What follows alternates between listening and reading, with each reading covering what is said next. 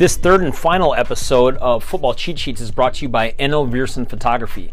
NL Viersen Photography is one of the happiest places you'll ever go.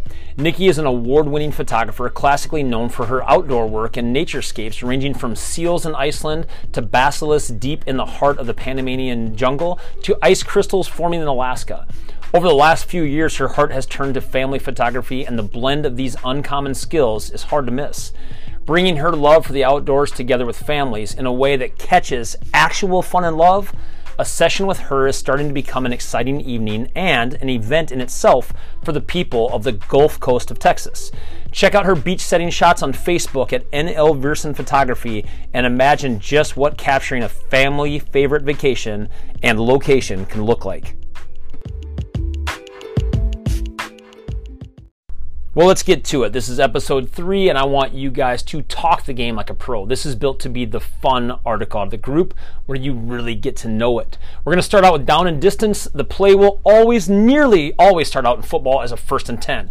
This is the offense's first attempt to go for 10 yards to get a new set of downs. And I get it. The idea when you have the ball is to get a touchdown, but 11 players are trying to stop that. So the strategy is to methodically work your way down the field. There's going to be attempts to exploit a defense and take a big chunk all at once, but we'll get to that later.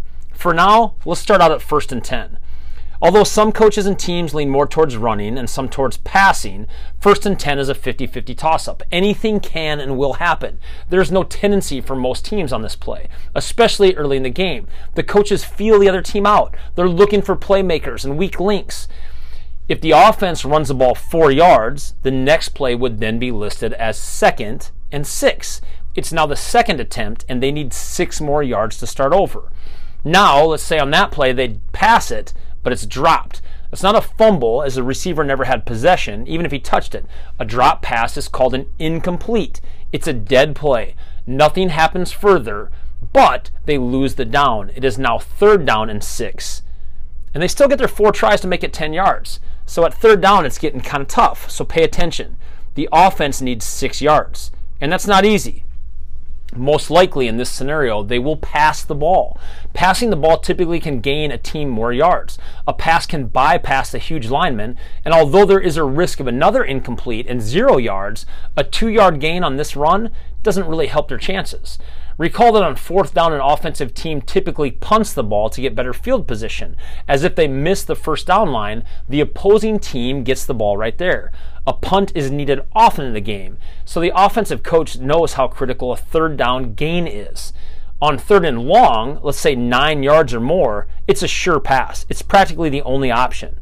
You'll start to see and recognize formations better suited for passes, and may notice on 3rd and long that there are 5 receivers and no running backs.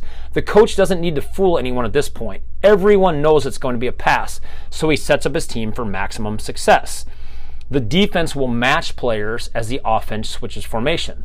There are coaches above the stands, just turn around and see it. It's called in the box, and they're up there with binoculars and headsets, constantly watching the opposing team's players to give their defense an edge with the proper matchup. The strategy is incredible, and although the on-the-field experience I had as a coach's kid was great, having a sneak peek into the box, the war room, that was unreal. Some head coaches even prefer being in the box to being on the field because they can see stuff better. So let's say it's 3rd and long. The offense has extra receivers in. Here's where you get to talk the game like a boss and impress the people too busy to listen to my articles. When an offensive team has 3 receivers on one side of the field, we call that trips. It's a slang word for 3. To the amazement of the Romance Book Club, you now yell, "Hey, watch the trips! Pass! It's going to be a pass! Watch the trips!" See, isn't this fun? You're really doing good. If you want to pick it up to the next level, when an offensive team shows trips, the defense should also match up by taking out a big guy, either a linebacker or a lineman, and installing another defensive back called a DB or D-back. That makes sense, right? If the offense has another speedy guy, the defense should as well. Well, when you sub in another speedy guy, that's called a nickel defense. If you sub 2 quick guys, we call it a dime, and let's say for the sake of learning and enjoyment, it's the end of the game with only seconds to go, and the offense needs a touchdown to win. They need a miracle. Their only chance is a long bomb and a pass, or what we call a Hail Mary, as in you're saying a prayer, they need it so bad. And so they sub in all the speedy receivers. The defense will also match up with all speedy D-backs, and you got it. It's called a quarter, or often called a prevent defense formation. Trips, nickel, dime, prevent, Hail Mary, bomb. You guys are already getting this stuff. You're great at it. So what's next? You're feeling a little cocky? You want to learn your kids' passing routes? Okay, fine. One thing to know is that every coach has their own terminology. So what you hear from one team might not be the same as the other team, although it's the same thing. Like all sports and all works of life, hundreds of standard vernacular terms are interchanged. A middle linebacker in football might be called the MAC or the Mike because it's M for the middle. Strong side might be called the Sam or the Slam. Weak side is often called the Will. These are unique as the team and the coach's preference. So ask your kid. I mean, I'm learning my kid's terms right now with you because his are different than what I learned. Now, here's a hint for you guys at Flower Bluff. I know I wrote this article for you guys in the first time. The base defense, meaning the typical starting formation with no alterations for the Hornets, is a nickel setup. There are only 2 linebackers, yet there are 3 safeties in the base D, as the coaches have adapted to the modern game, and there's more passing, so they're going to put in more DBs. So, use it. Talk like a boss. All right, hacks on passing routes. Like I said, all coaches have their own terms. Learn yours. Impress your son, wife, husband with oh, you mean like a go route? My buddy Brett was a fantastic receiver. While looking for info on this article, I talked to him. Remember when I said in an earlier article, most players don't play both ways? Yep. Well, I was a linebacker, a defensive guy. I covered these guys, but from my perspective, I may have called the route something different than what they called them, especially when playing other teams. In a crazy nuance to this game, I think often overlooked by coaches, is the fact that many players don't learn all the positions. It's a game of specialties. I wouldn't think an Air Force pilot in an F-35 knows how to launch a torpedo on a submarine. Anyway, Brett told me many coaches use a numbering tree for routes. 1, 2, 3, 4, 11, 15, each number correlating to the next. Football can get really busy really fast. That said, I think you need to learn some common generic terms so you understand it better. The receiver takes off quickly for a straight route, a long pass option for maximum gain and big yards. Some quarterbacks can throw a ball 40 or 50 yards in the air. This is that route. It's typically called a go, or a bomb, or a fly. Like I said, each team has its own terms. These work though, and you will hear them discussed on TV with college and pro announcers. They may have subtle specificities, such as a sail, which is rounded out at around 18 to 20 yards, or a corner, which is a more angled outside release, or a follow, 2 players with a 5 to 7 yard gap, forcing the defensive player to gamble. A post is a receiving route that takes off the receiver at 7 to 8 yards straight and then diagonally to the middle of the field. Post refers to the goal post in the middle of the field, so you would angle your route towards the goal post. A flag is the same startup. You run 7 to 8 yards straight and then you angle it towards the end zone sidelines. And here's where a hint will help you. The end zones all have those little orange columns that stick up, signaling the end zone. In the old days, those weren't foam columns, they were flags. Tricky, a flag. A slant route, that's easy. It's just what it sounds like. You run diagonally at a slant toward the middle of the field. A dig is a much harder 90-degree angle continuing across the field.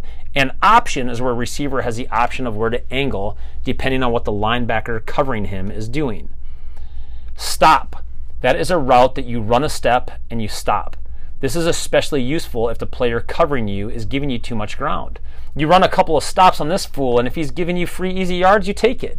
This is often used to set up a huge play called, wait for it, a stop and go, leaving that poor chump in the dust as your star receiver takes off to the races.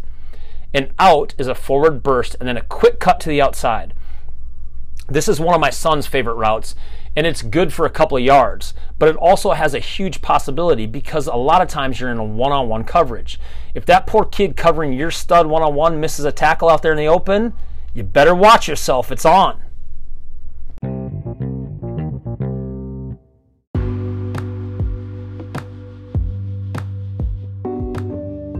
All right, it's time for some defensive talk. An interception is called a pick. and it is sometimes shouted out using the term Oski. Oski is an old school term that's easy to shout loudly. When a player shouts Oski, his teammates understand that he just made a pick and they should go knock down some players from the other team because this is awesome, because the defense just stole the ball. If you take a pick to the house, which is the end zone, as in Under Armour's we must protect this house, well, that's called a pick six. It's a pick for a touchdown, 6 points. Feel free to spill your Dr. Pepper during these pick six plays because they're fantastic. A sack. A sack is a tackle for a loss during a pass play, the defensive version of a bomb. A quarterback drops back, he's going to send a pass, and some big dude knocks him down in the back. It's a hugely celebrated, fun play. Now we need to have some extras, because even though we've talked about some offense and some defensive plays, those are for a lot of the skilled positions. What happens if you have a lineman, especially if you have an offensive lineman? You parents with an offensive lineman need this term. It's called a pancake. The poor linemen never get the credit they deserve. You got to have something to cheer for.